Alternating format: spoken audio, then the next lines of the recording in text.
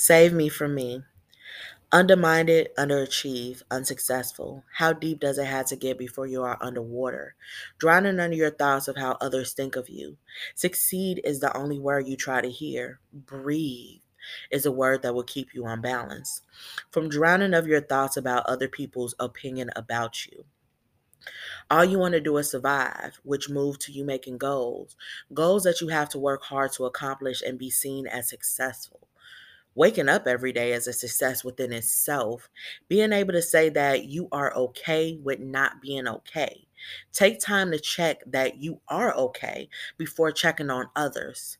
Self is the word we rather hear when we are so used to hearing him or her or they. When are we going to choose self before the other people? Make sure you are checking on others and always check in on yourself. The thoughts that get deeper into you are second guessing yourself on being selfish. People call you selfish and turn around and be selfish. The thought replays themselves that a person who takes care of themselves doesn't want you to take care of self. You are back to drowning, trying to succeed, to not be undermined, and not to achieve.